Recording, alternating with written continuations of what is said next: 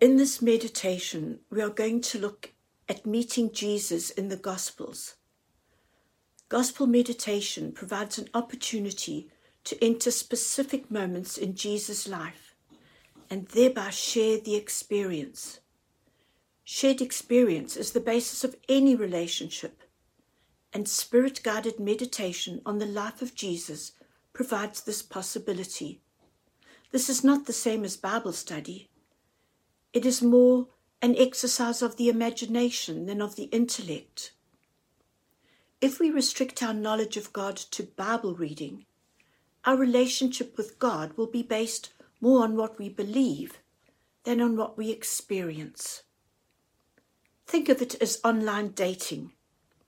You read about someone and you believe what you read. It is only when you get to meet them personally and spend time with them that you really get to know them. Similarly, we may have a lot of information about God, but lack a deeper personal knowledge of Him.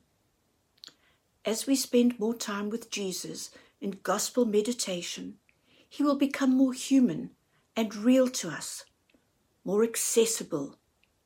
Gospel meditation is gazing on Christ.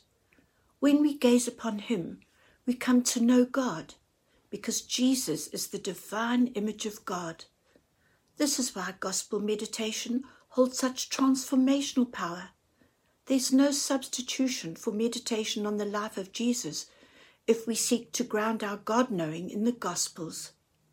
Listening to sermons and reading the Bible provide information about Jesus, but this is not the same as a personal meeting of Him in the events of His life. Meditation ought to be part of the prayer life of every Christian who seriously seeks to genuinely know God. The Gospels provide wonderfully rich opportunities to meet Jesus once we know how to use them in this manner. Let's get started.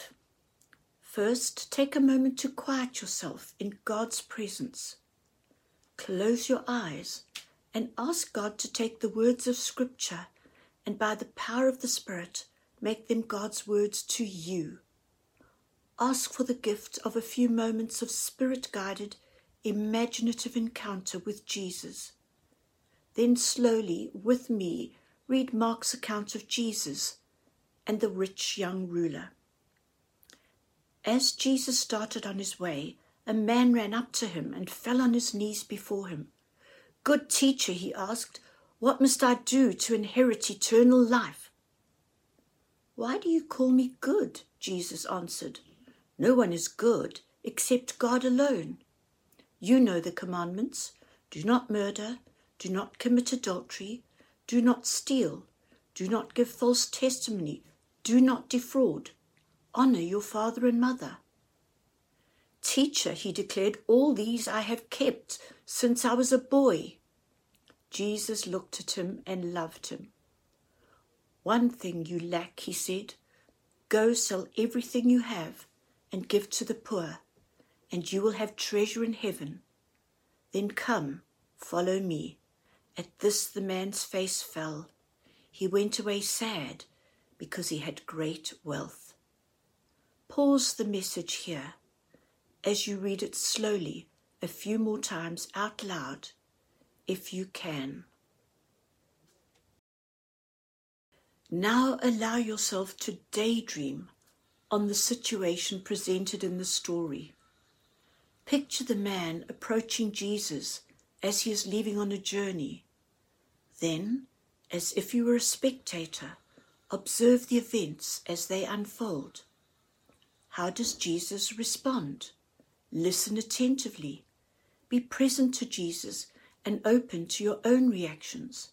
Don't worry if your attention wanders. Wandering thoughts are inevitable.